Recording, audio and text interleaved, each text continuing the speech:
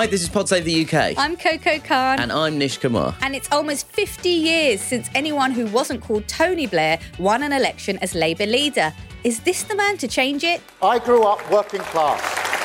I've been fighting all my life, and I won't stop now. As Labour wraps up its conference, we examine whether it's ready to govern. Our special guest is the comedian, actor and author Rob Delaney. Hey there, I'm at UCH with the striking nurses. Wouldn't be anywhere else today. Look at all these wonderful people. We'll find out why Rob has been shoulder to shoulder with nurses on the picket line. Plus, what happened when I went to the Green Party conference in Brighton.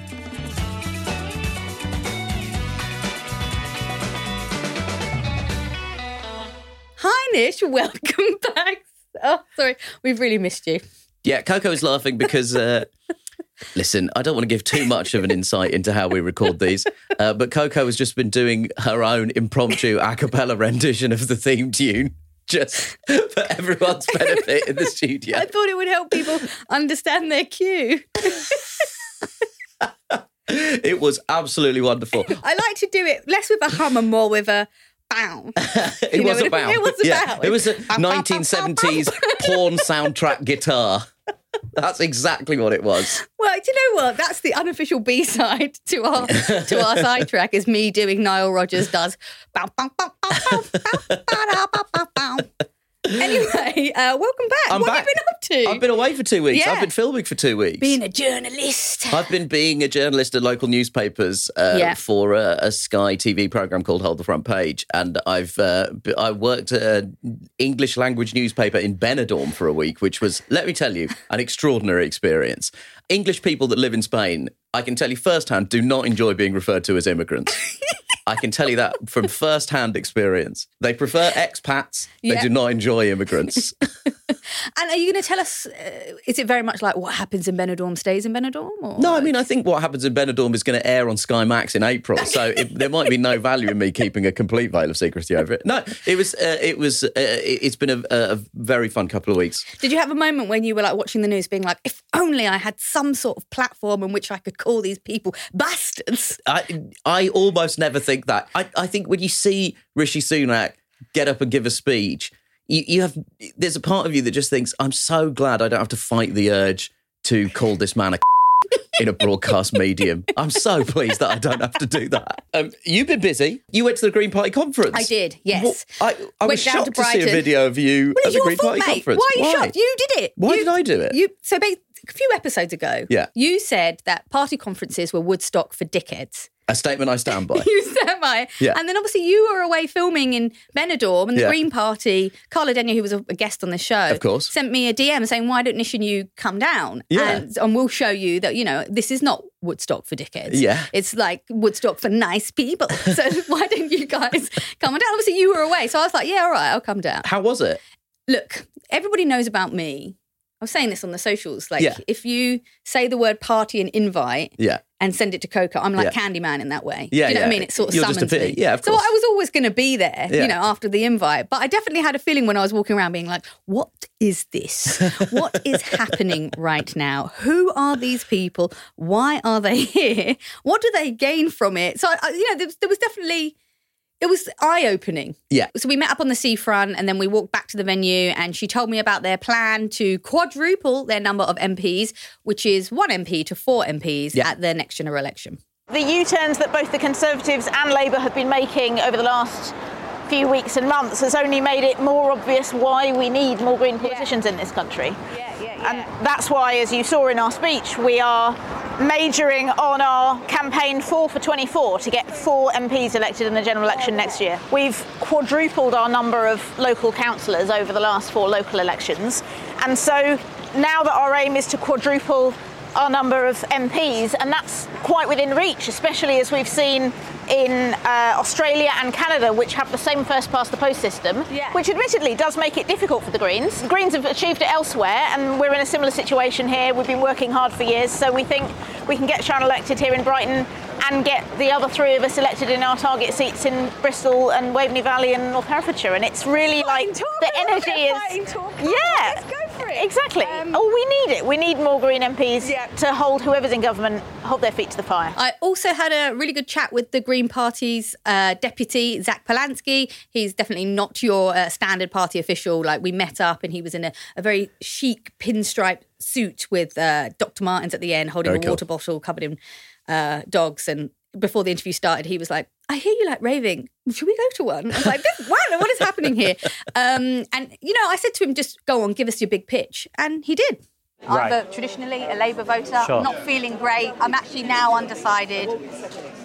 Why should I pick the Greens and not just hope that Labour will eventually do all those things? Other than my Doc Martens. Okay. Doc Martens. Quite seriously, there's no environmental justice without racial, social and economic justice too.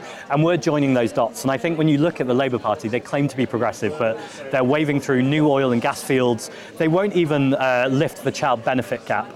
But maybe they'll change their mind when they get in, right? That's what people are saying. This is what they're like with even a sniff of power. Can you imagine what they'd be like when they're actually in power? We've seen Keir Starmer. Let's be frank, he ran on a ticket that was basically Jeremy Corbyn. He was being progressive, he was being on the left, he had socialist principles. And at every possible moment, he has already U-turned. And even when his own party support things like proportional representation, and the trade unions supported proportional representation, he just went, nah, not having that. I cannot imagine what would happen if I went up in that conference hall and Green Party members voted on something and me, Carla and Adrian went, no, we're not doing that. One, we wouldn't do that anyway, but two, we would not be leaders for very long. They'll be turning the Green Party red with blood. I mean, that's grim, but yes, something like that. But no. I'm a Game of Thrones moment, but anyway, please continue. It's all right. I can Red Wedding it any day. But I think quite seriously that if people want a party of democracy and a party that will actually stick to its principles, that has integrity and hope, and is talking crucially about joining the dots between the climate emergency and the cost of living crisis. By the way, we don't have a cost of living crisis. We've got to stop saying that. It's an inequality crisis. If you're super rich, you are doing perfectly well. You're still flying around in your private jet, mocking those in poverty beneath you. And ultimately, we need to be taxing those people more with a wealth tax. And I think when we join those dots and we talk about the fact that tackling the climate emergency and tackling that inequality are the same solutions, I think that's something that people can get behind. And I really feel that. I hope you feel it too. You're not leaving this chair until I get a Green Party membership form out of you.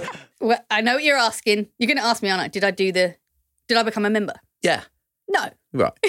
But didn't want to be put on the spot, really. So you didn't become a member, but how do you feel about the phrase Woodstock for dickheads in light of actually having been to a party conference? Well, I wouldn't call anyone that was there a dickhead. A lot of them are very, they care a lot about politics and they, in fairness, like Zach Polansky particularly did a really good job of turning me, maybe green. I'm not quite there yet, but I was interested. He piqued my interest. Interesting. Yeah, but you still come back to this thing, which is their ambitious plan. The scale of their plan, maximum, is 4 MPs, which is not enough to enact massive seismic change. And I'm really looking for seismic change. So it's hard to get too excited and too in love with it. Well, look, coming up next, we've got dispatches from this week's big party conference, which was, of course, the Labour Party conference. And we're going to be hearing from the Financial Times' George Parker, who's actually there and has all the gossip from Labour's big get-together in Liverpool. But first, we have to read this out. Coco, this may shock you, but we actually have a Tory listener. Wow, one. As far as we know, we have one Tory listener. Yay. And they've sent us a lovely email, but have remained anonymous, which I think probably says a lot about the current iteration of the Conservative Party, that even being associated with them is something where you want to just go full John Doe. Yeah.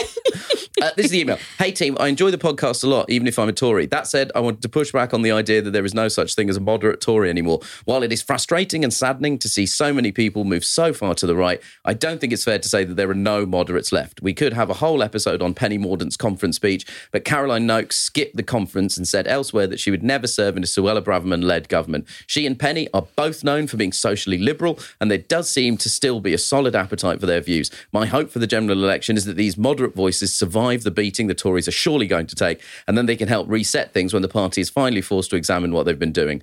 Love the show from an anonymous young Tory. If you haven't seen Penny Mordaunt's conference speech, it features, I think, at least 12 uses of the phrase stand up and fight. And it looks like there has been a catastrophic teleprompter error and she has tried to improvise her way out of it, but can't move off the phrase stand up and fight. No, Nish, honestly, she carried the sword and it's gone to her head. I'm telling you. That's what happened. Listen, there is a genuine concern that in opposition, the Conservative Party could become even more of a sort of right-wing, anti-fact death cult than sections of it already are.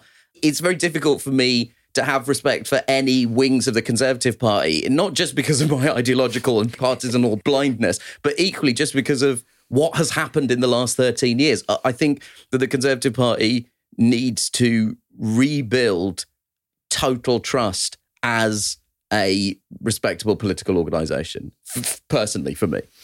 But we're very happy you're listening. We're very happy you're listening.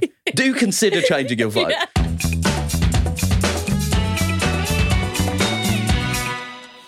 Autumn is upon us, and with it, the official start of spooky season. If the thought of celebrating with a scary movie night secretly puts you off your popcorn, Ruined is the podcast for you. Hosted by horror aficionado and Love It or Leave It head writer Hallie Kiefer and her squeamish friend and co-host Alison Leby, Ruined unpacks a different horror movie every week. And for those of you who, like Alison, are just too scared to watch, also me, I'm in that gang, fear not, Hallie will ruin the movie for you. I love horror movies. I'm very excited about this.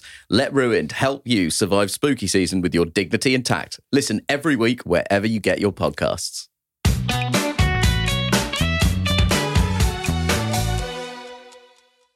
The Labour conference in Liverpool is wrapping up as we record this after last week's shit show of a Conservative Party conference. Labour's get-together in Liverpool this week was much more on message. Yeah, in what's likely to be their last conference before a general election, it felt like the Labour leadership was determined to be seen as a government in waiting and a serious party that the voters could trust. Here's Keir Starmer making his pitch to be Britain's next Prime Minister at the Labour Party conference in Liverpool this week. Why Labour? Because we serve your interests. Why Labour? Because we will grow every corner of our country. Why Labour? Because we have a plan to take back our streets, switch on great British energy, get the NHS back on its feet, tear down the barriers to opportunity and get Britain building again.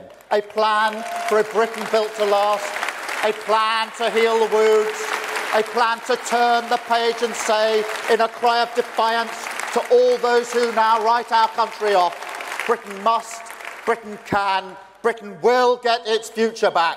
Thank you, conference. It was a confident speech laying out the ambition of a decade of Labour rule.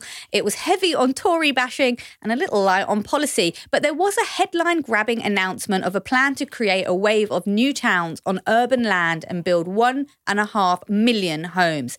There was also an unexpected touch of sparkle, thanks to a protester who threw glitter over the Labour leader as he was about to start speaking, leaving him looking a little bit like he was on his way to a 1970s school disco.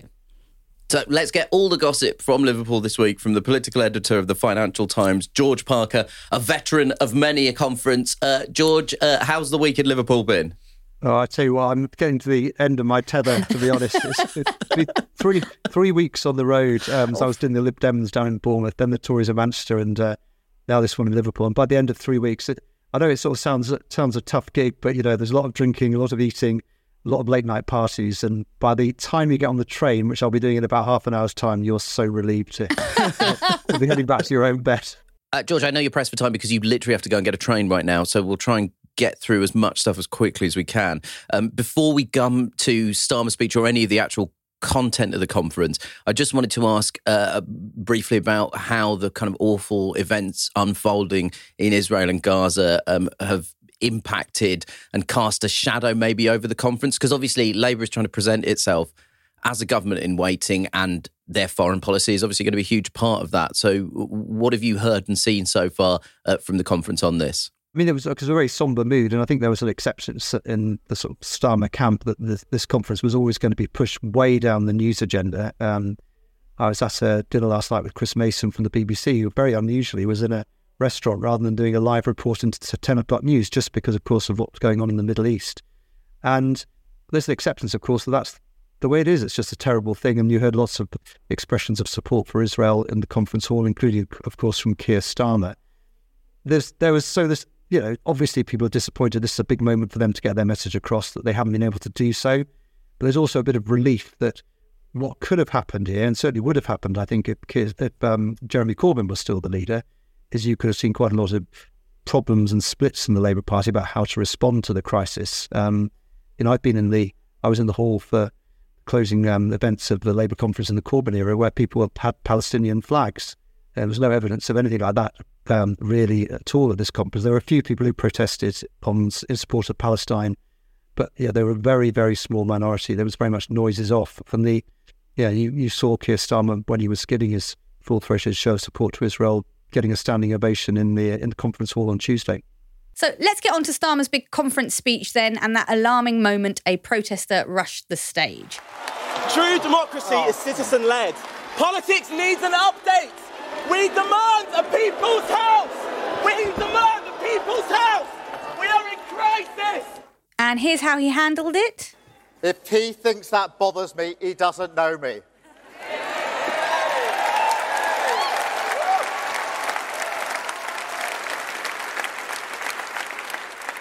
Protest or power, that's why we changed our party conference. That's why we changed our party. Thank you. So, George, how do you think Starmer coped with that slightly strange start to the speech? Well, it could almost have been scripted by someone in the Labour press office. But I did a tweet about this saying that it was obviously a great stunt by someone who dressed up as a protester, went onto the stage, literally sprinkled stardust onto the leader, then encouraged him to take his jacket off, so he literally rolled up his sleeves. It was almost like sort of metaphor-ready protest. So, look, I mean, you've got to be lucky with your protesters, and I think Keir Starmer was a bit with that one. I thought he handled it quite well, actually. I mean, you could see initially there was a look of surprise and probably, he was obviously worried about what was about to happen. I'm not going to lie, George. When I saw him go up on the stage, I was not expecting that the message would be about a people's chamber. Yeah. I was really expecting it was going to be something to do about the environment, maybe even the, Israel-Gaza crisis.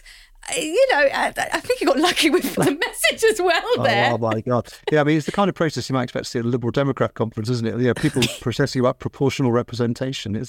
It's very odd. He wasn't introduced as the Prime Minister in waiting. He was introduced as the Labour leader. Do you think that is an indicator that they are not being complacent? Yes, you're right that he wasn't introduced as the next Prime Minister, and they've been careful not to do that kind of thing. And they always say if we're privileged enough to earn the trust of the British people, But, I think the very strong mood here was, I mean, you said that the Tory conference last week was a bit of a shit show. I think, it's one of those conferences which hasn't aged all that well. What did you take away from that Tory conference last week? The fact that the Prime Minister has done a big U-turn on a big transport policy, which would have seen a train line go to Manchester, and he made the announcement in Manchester. And then all the policies that he subsequently announced turned out to be illustrative rather than firm promises. So it's not gone well for the Conservatives. That's emboldened people at the Labour conference, I think, to think, well, if that's the best they can throw at us, maybe things are going to work out. They've obviously had the by-election victory in Scotland in Rutherglen, which has also raised party morale as well. So I think there's just a bit of a sense of relief that Rishi Sunak didn't come up with more last week. And they've left Liverpool, or are leaving Liverpool as we speak, in pretty good spirits, I'd say. And hungover. Very, very much so. Let's talk about the actual speech itself. How do you feel that he did in terms of getting the balance right? Do you think this was a sort of direct appeal to disaffected Tory voters? Yeah, there was definitely some of that. And I think he said, we're the party that conserves. It was very much pitched at some, people who want to be reassured that they're going to be safe. These are difficult times. People are living quite often quite precarious lives at the moment, and they want to be reassured that change isn't going to be dangerous. So sending out a reassuring message about conserving things, about economic responsibility, that was part of his message. So stability was a word he kept on using. I think the thing about Keir Starmer is these, if you listen to opinion polls and focus groups, people often say they think he's a bit of a moaner, sounding a bit negative about things, whining all the time, that sort of thing.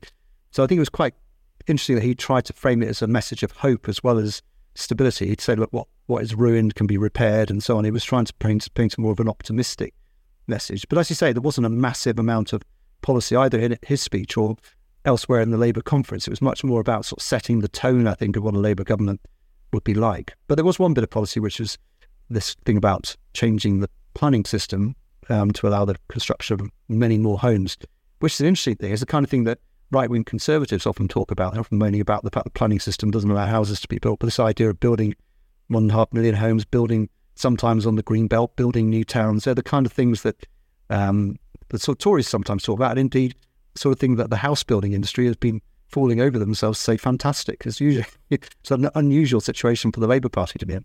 Because I always used to just say idly, I was chatting about politics at the dinner table because I'm a sad person. But I would always say, whoever the party is that can fix housing, they're going to win an election. Like, it's just such a big, glaring, huge problem that affects so many people. Do you think he's done it? He's cracked it with this policy?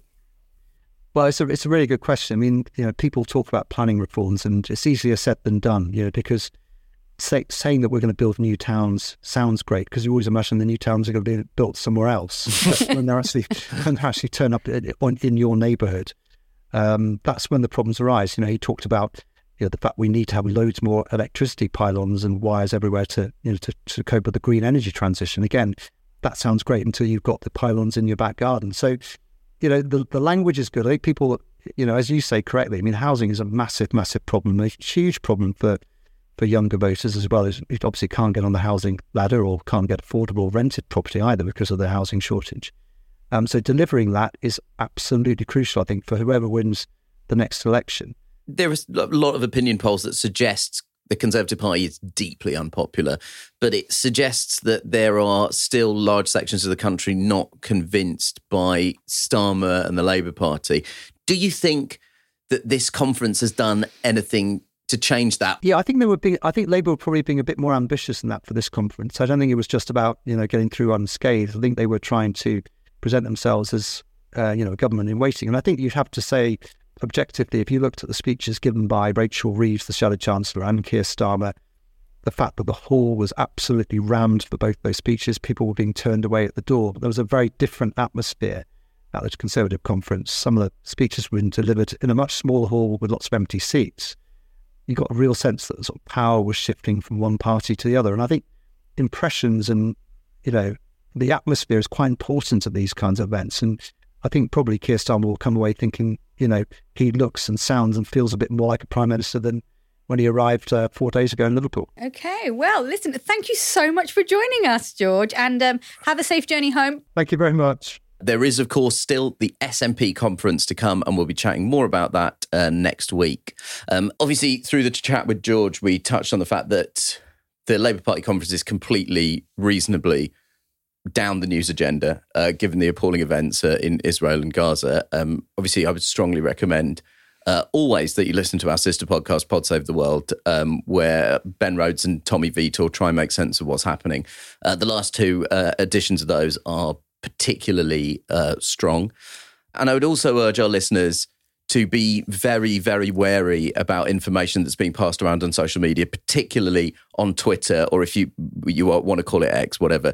That platform has, at points in the last decade, been an incredibly useful tool for tracking conflict, organising protests. You think about the significance of it to the Arab Spring, the Black Lives Matter movement, but clearly what has happened in the kind of post-Elon Musk takeover and the stripping of the content moderators for that particular website has left us in a situation where something that was at one point a very valuable news resource is now constantly churning out misinformation. And I would absolutely urge all of our listeners to exercise extreme caution. And I think that is a policy that should extend to a lot of British newspapers.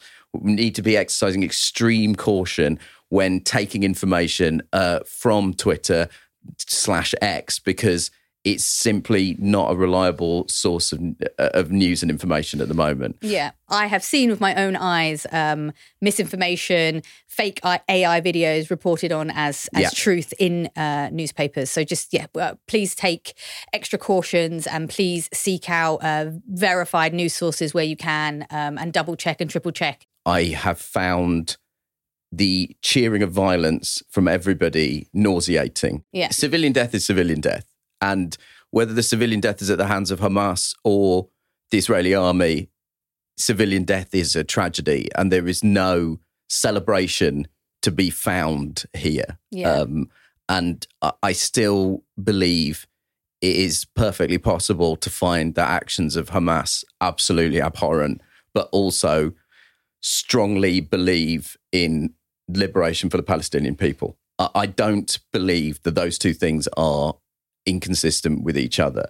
Right, absolutely. This is spiraling out of control very, very, very, very fast. Just getting some sort of sense of de-escalation is absolutely crucial, and it's been proven time and time again that people online participating in cheering on war, cheering on death can create escalation, and that actually has real life impact on those people who live in that region. So even though it might seem, you might feel righteous when you retweet a bit of content online that you don't even know if it's verified, by the way, but nonetheless you retweet it, you feel like you're doing, actually that might not be the case. So just take a breath, stop, think. I know this is a really an issue that people care about, I care about, So just I guess the only thing we could say again is just please exercise caution. Yeah, and whatever is going on, there's no excuse for Islamophobia or anti-Semitism of any description.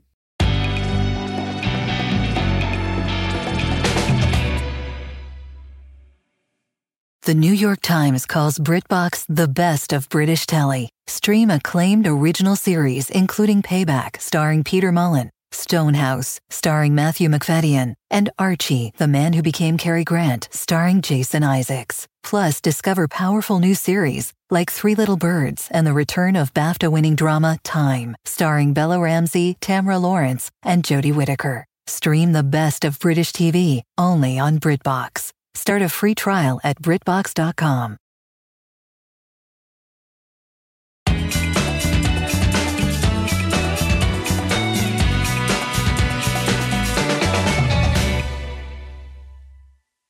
So a key battleground in the forthcoming election campaign will, of course, be the NHS. The last 12 months have seen the health service hit by a series of unprecedented strikes by nurses, junior doctors and consultants. And just in the last week, consultants and junior doctors staged a 3-day walkout in England in an ongoing row over pay in what was the longest ever joint strike in the history of the NHS. The Labour leader, Keir Starmer, has in the past urged Labour MPs to stay away from picket lines and threatened to sack any shadow ministers who failed to do so.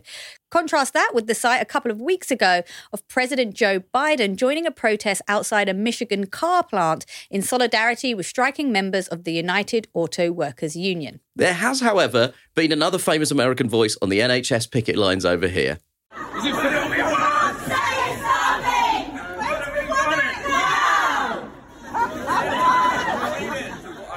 NHS nurses. They took incredible care of my family over the years, and what they're asking for is really quite reasonable. I'm at Great Ormond Street Hospital right now. You can walk a very short distance in many directions in the Bloomsbury neighborhood, and there's just unbelievable, incredible wealth. So the money's there. So just the greed of this government and the fact that they won't... they won't properly tax the richest people to fund these modest requests. It's just crazy. It's crazy when you know the money's there. So I'm just here to help them get it.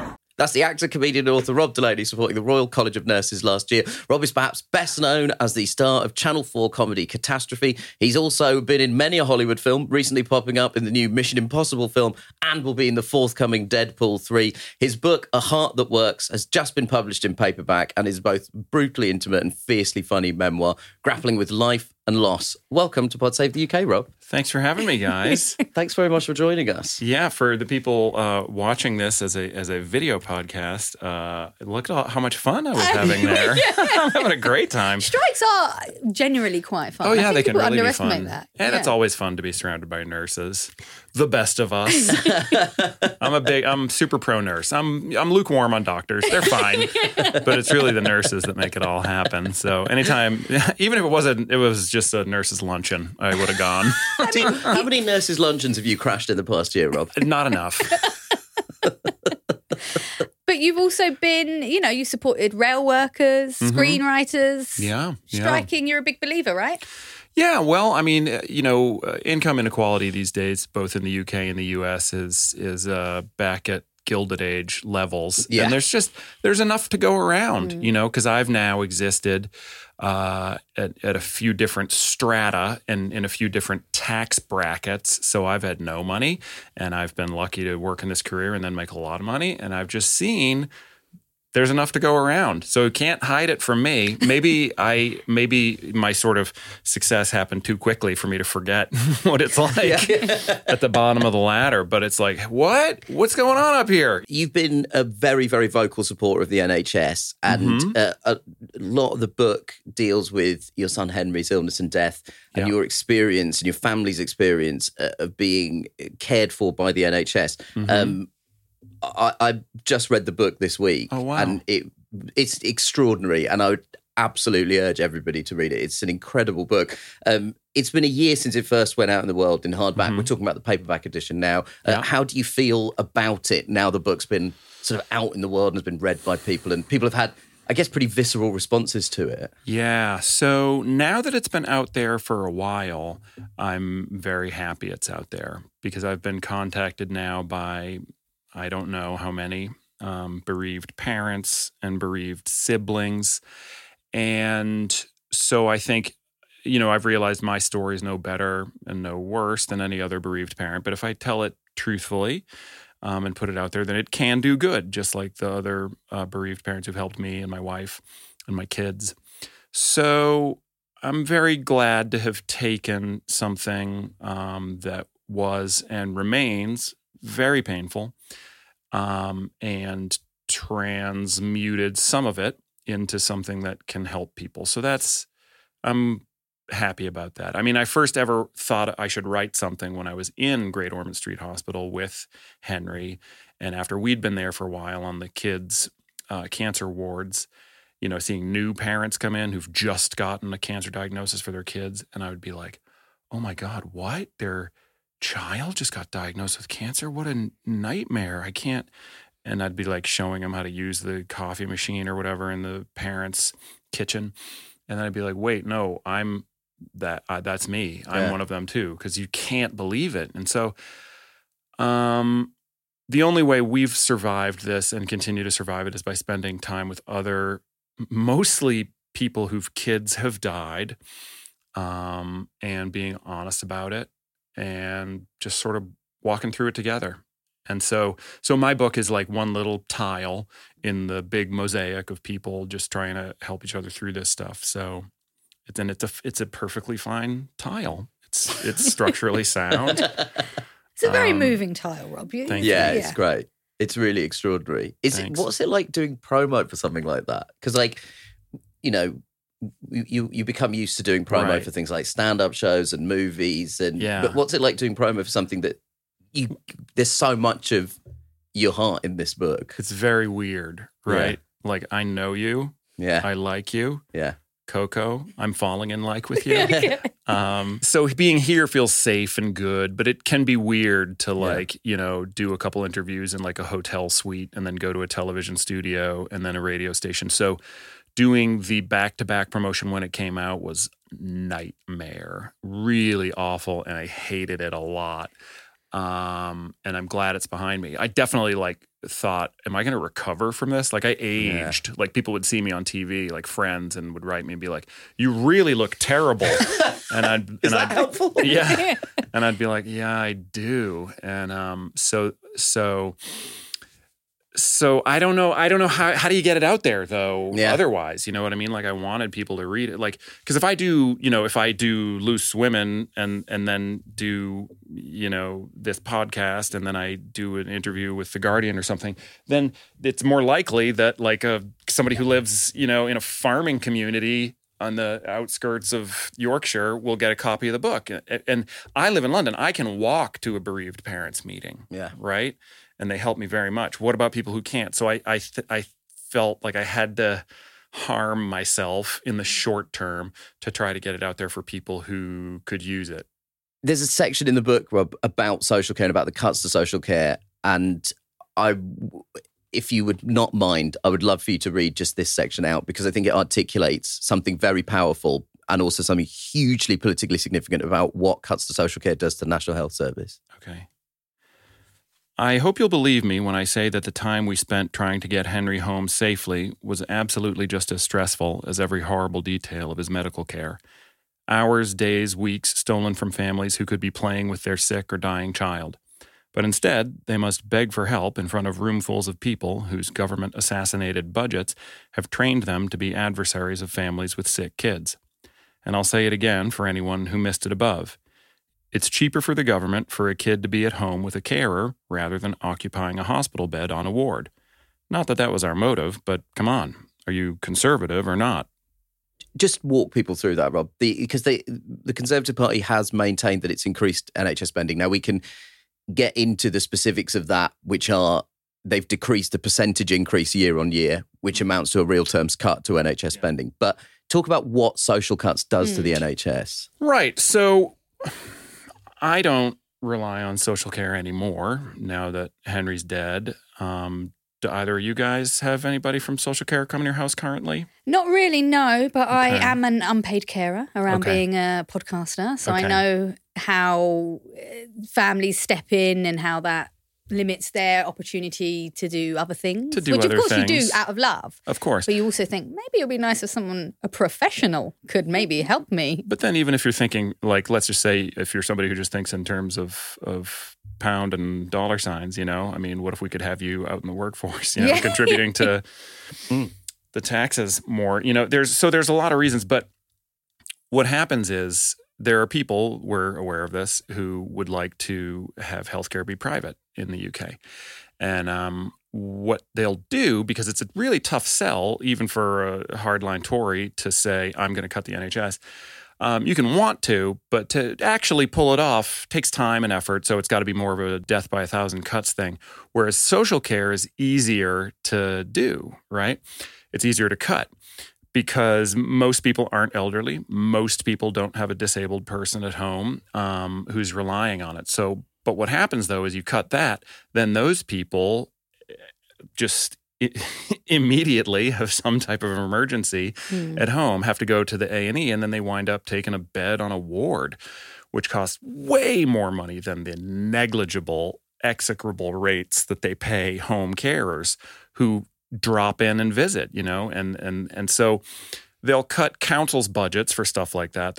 Councils will be instructed and coached in how to privatize those services and stuff. And so what happens is immediately the NHS does get these de facto cuts because you've got people occupying beds who don't need to be, you know. It's an elderly guy who fell down the stairs and hit his head and got injured because he didn't have somebody there to be like, you take this pill, you know, Mr. Phillips. And they're gone in a minute, you know? And so for that reason, we couldn't get Henry home for months, despite the fact that the hospital was like, yep, he's ready to go home. They couldn't and wouldn't discharge him because the community wasn't a safe enough place for him because they didn't have carers who were banded or qualified high enough to take care of him. And that qualification wasn't a nursing degree. It was just like, do they know how to clean and protect a kid's tracheostomy tube, which is something he had. And I don't have a medical degree, but I became qualified pretty quickly to do that. It's not fun, but it doesn't, you know, you don't have to go to school for it.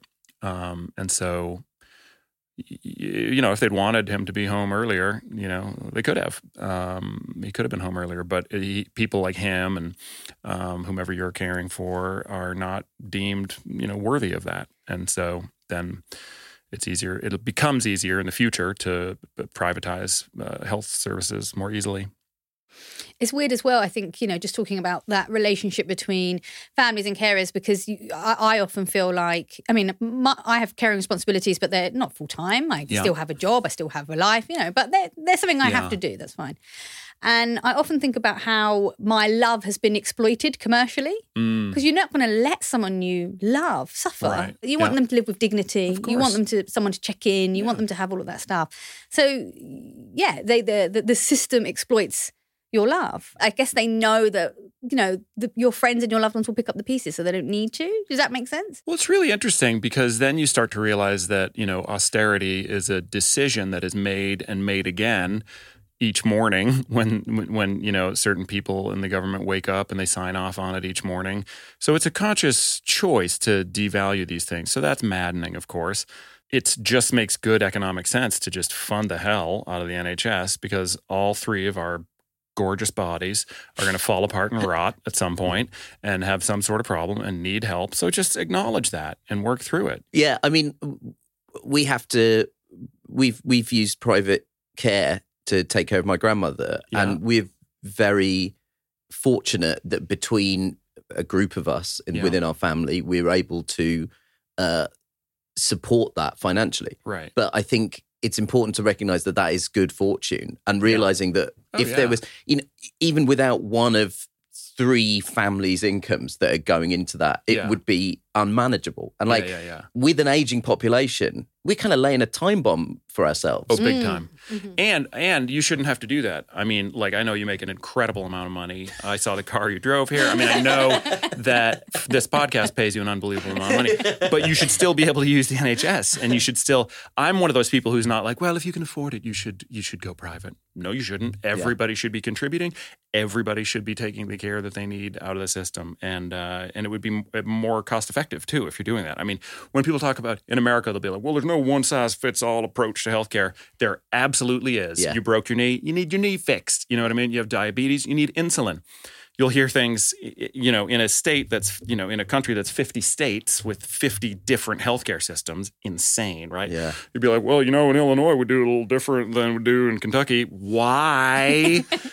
Sew up the big gaping wound, meatball. That's crazy. Everybody should use the NHS, from the king down to the bottom of the ladder, which is, this Tell you guy what, Jeff, it would definitely improve it, wouldn't it? Well, you had some pretty specific experience of using the American healthcare system after a particularly bad car crash that you wrote about extensively in your last book. So you really interacted with that healthcare system, and you've always been amazing at kind of shaking us as a country out of our complacency about what we have with the NHS. I mean, I don't think it can be restated often enough, but so please do it again. Okay. How much fucking worse is it with the American healthcare system? Well, let me say out of the gate that there are great nurses and great doctors in the U.S. So is there great care to be had? Absolutely. The problem is, are you going to be able to access it? And if you are you then going to be hounded by medical debt collectors? Yeah. Or perhaps the most popular and widespread problem is you do have private health insurance. Either it's you've bought it on the open market, which is unbelievably expensive. It would be about $1,300 for me to insure my family a month. Wow. A month? Yeah, a month, right? And now maybe you can get that through your job as a benefit, which is another thing, because people get welded to their jobs in America because they're terrified. So, for example, it would be 21 years ago, almost 22 years ago, I drove a car into a building. My fault. I was blackout drunk on account of my alcoholism. And I've been sober since, so I got sober and, have contributed enough, I guess, to the tax coffers of both the U.S. and the U.K. to make my life financially worthwhile, to the government only. But I did have private health insurance, for which back then I paid, I think, $120 a month for 21 years ago. And paid out of pocket $120 a month. But once I started to use the insurance and generate bills, the company was like, we don't want to insure you anymore. And they dropped me, which they could do before Barack Obama put on the ultimate sticking plaster policy of the Affordable Care Act, which is going to, if I describe it to you, you're going to be like, what? Well, he made it so that every American person had to buy private insurance and no one could deny them, right? This was a mandate, okay? Now, I voted for him aggressively for that policy and campaigned for him because I was like, what? I can be forced to buy private insurance that I won't be denied because of my own experience. I was like, I can't wait. Please let me pay $120 a month for it. But by that time I had a family. And so you're paying for insurance, right? You're paying a monthly premium, okay? Before you can use it, you have to hit your deductible. So that means maybe you have to pay $5,000 out of pocket before it kicks in. Then to walk in the door for any appointment, you have to pay for maybe a $30 copay. So that's just you to walk in the door, $30. And then the insurance doesn't pay for everything anyway. It only pays for a percentage. And all this money, not all of it, if it went directly into your doctors or nurses' pockets or for buying a new, MRI machine, then maybe they'd have a leg to stand on. But it doesn't. It goes to like CEOs and advertising people. I mean, you see the ads for these companies that are as slick as anything.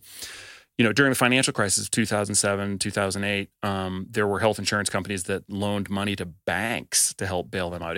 So the amount of money being spent in the U.S. that doesn't go to healthcare, but rather it goes to these McKinsey friggin' MBA consultant scumbags is unbelievable. So that's what a lot of people want to have happen here, right?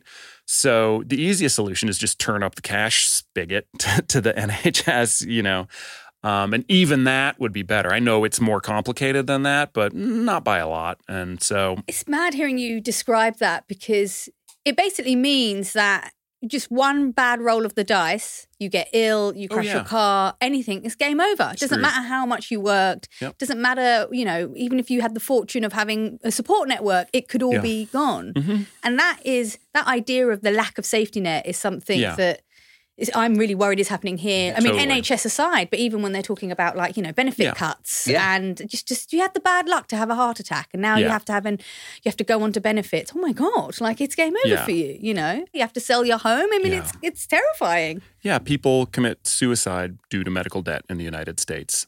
That unfortunately is not a rare occurrence. So, that's what private healthcare leads to. As sure as the sun rises and sets. And I'm against that,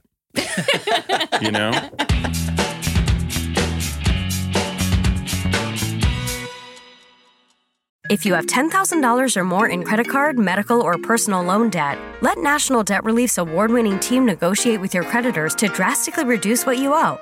Inflation and living expenses are skyrocketing, and Americans are relying on credit cards more than ever. With the recent decision to keep interest rates higher than they've been in years, your debt is not getting any cheaper. Start your debt-free journey with National Debt Relief today. Go to nationaldebtrelief.com right now to start your free consultation. That's nationaldebtrelief.com.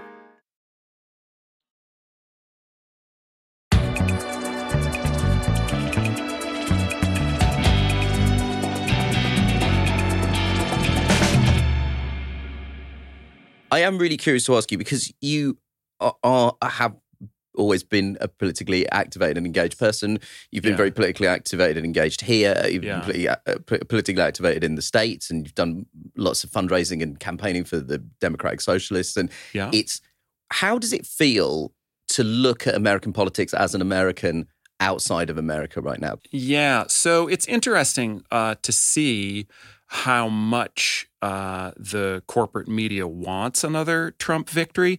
Because, for example, I don't know if you would have paid attention to this, but we had midterm elections last year, and they were preparing the funeral for the Democratic Party beforehand, and then whoops, they drastically outperformed the polls, which were all funded by big media companies who were like, because the best thing in the world for the Rupert Murdochs, the Paul Dackers, the whoever's in charge of CNN is for half the people to hate the other half, right? Yeah. So they really work hard to keep it like that, maybe with a slight tilt towards the right, because it's just easier. If we hate each other, then we're not going to look up at what the boot on our neck, Yeah. And so I am disheartened. But if you see the midterms and then after that, Roe v. Wade was struck down by the Supreme Court, and women and the men who love women all over the United States are like, hold the phone. And so they have every single special election has gone in a pro-choice direction, right?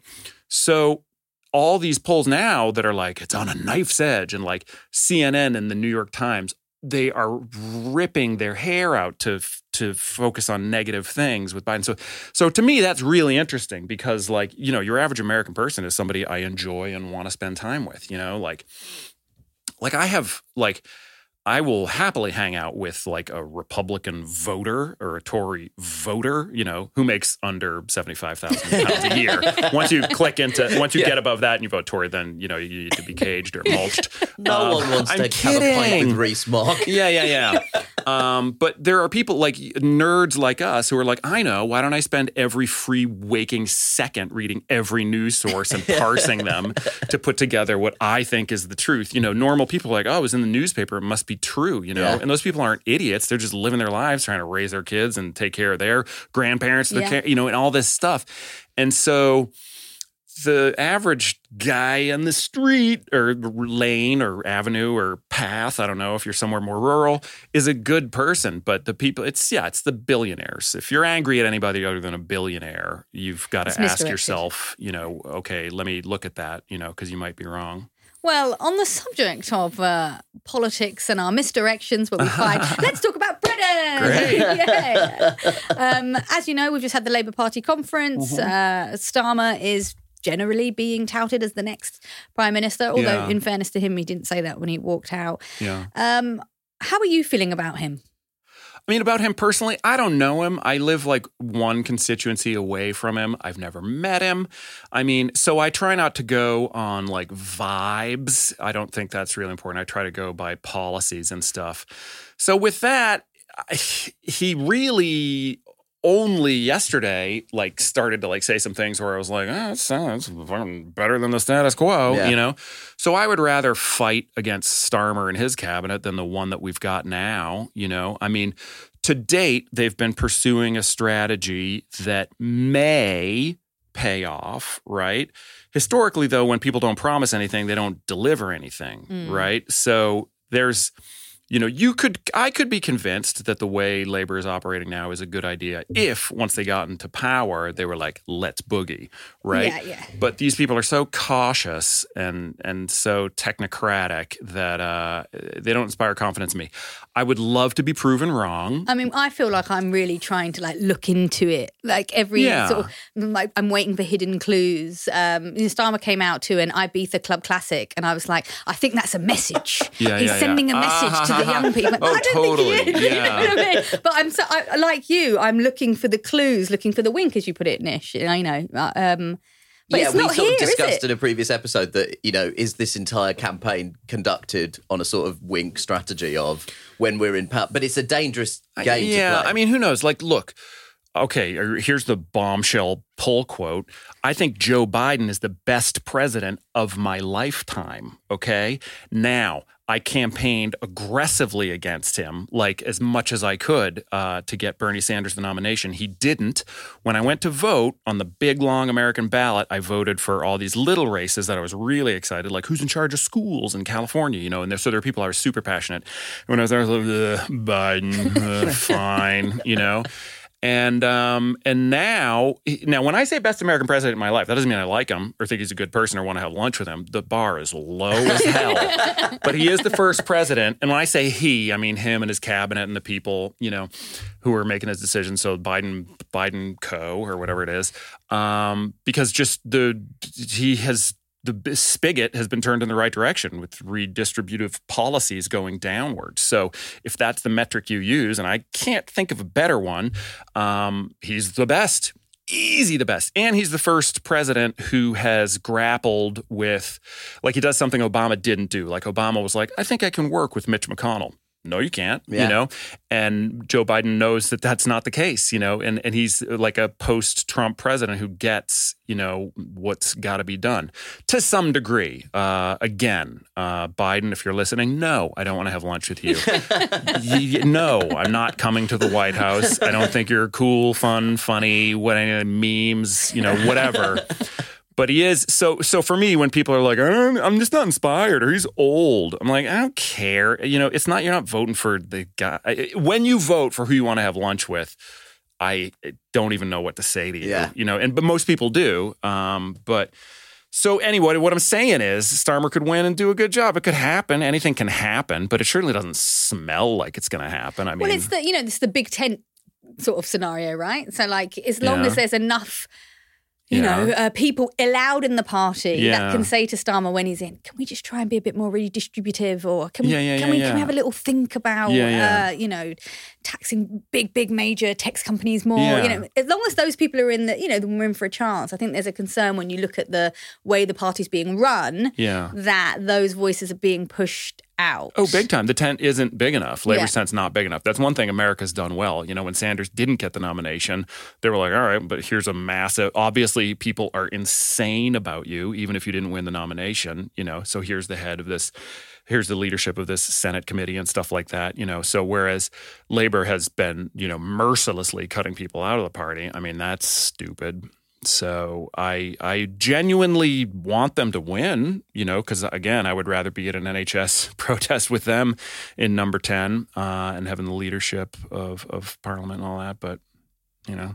That I think it's such an important thing for people to understand, because I do think one of the things that Biden has done well, even when he was campaigning, is that he campaigned as the kind of broad church Democrat president. Mm-hmm. And the concern with Starmer is that he's more in the kind of quest to appear electable, whatever that means.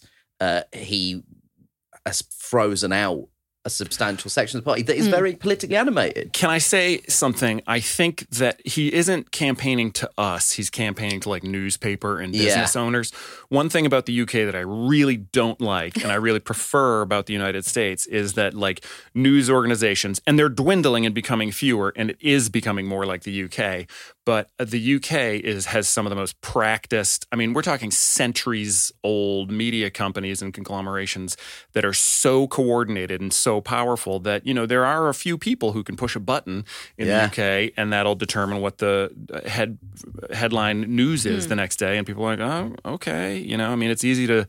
So there's a bit of a managed democracy thing happening here that I think is a little worse than the U.S. Again, proof is in the pudding. I choose to live here for a variety of reasons. I've just simply been here by happenstance, and I like it, and I like the people, and the NHS is amazing. Mm-hmm. There's still a better social safety net here, despite some people's best efforts. There's no guns. I'm not going to get a shot on my way to, or I'm not going to. My kids aren't going to get a shot at school. Yeah. You know, knock on wood. And so there's a lot that I love about the UK, but one thing is not that I don't love is the coordination of the media. And so he's obviously, you know, campaigning for like Paul Dacker and Rupert Murdoch, you know, rather than us, which is who we should be campaigning for. But yeah, that I think whenever people in the UK talk about, well, you know, obviously the leftist media, I'm like, where's that coming from? That's adorable. I mean, that's like charming when people say that. It's so sweet. I want to tickle them under their chin and be like, somebody's a cutie pie. So, Rob, I'm afraid we're going to have to let you go relatively soon. But before we do that, I just want to talk about what you're up to next. Okay.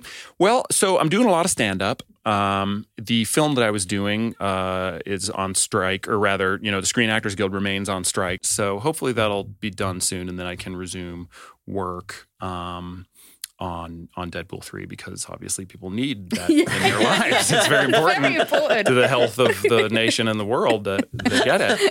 And if they get my performance, I feel bad for people who are not able to be continually, you know, hitting refresh on Rob Delaney content.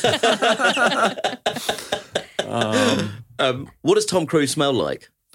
You know, wouldn't say that he had a smell. I spent 1 week with him in one room. He did the best thing you could do, which is not have a smell. You know, because after a while you might get tired of it.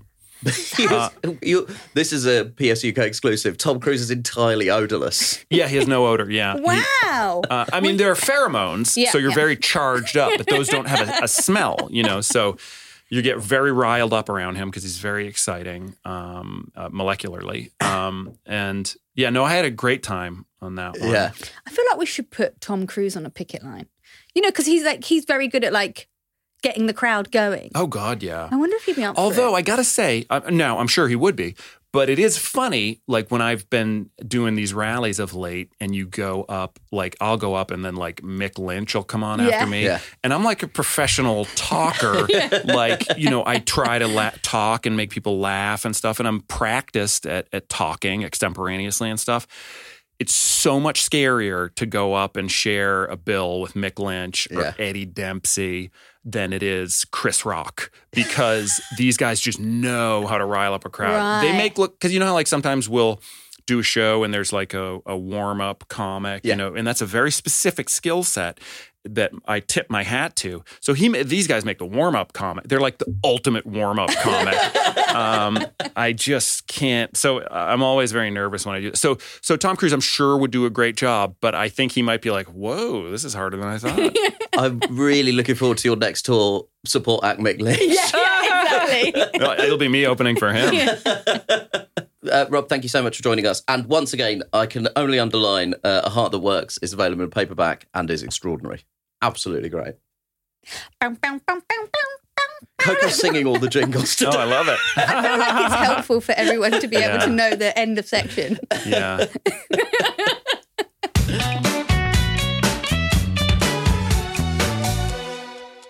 Thanks for listening to this week's podcast. You can get in touch with us by emailing psuk@reducedlistening.co.uk.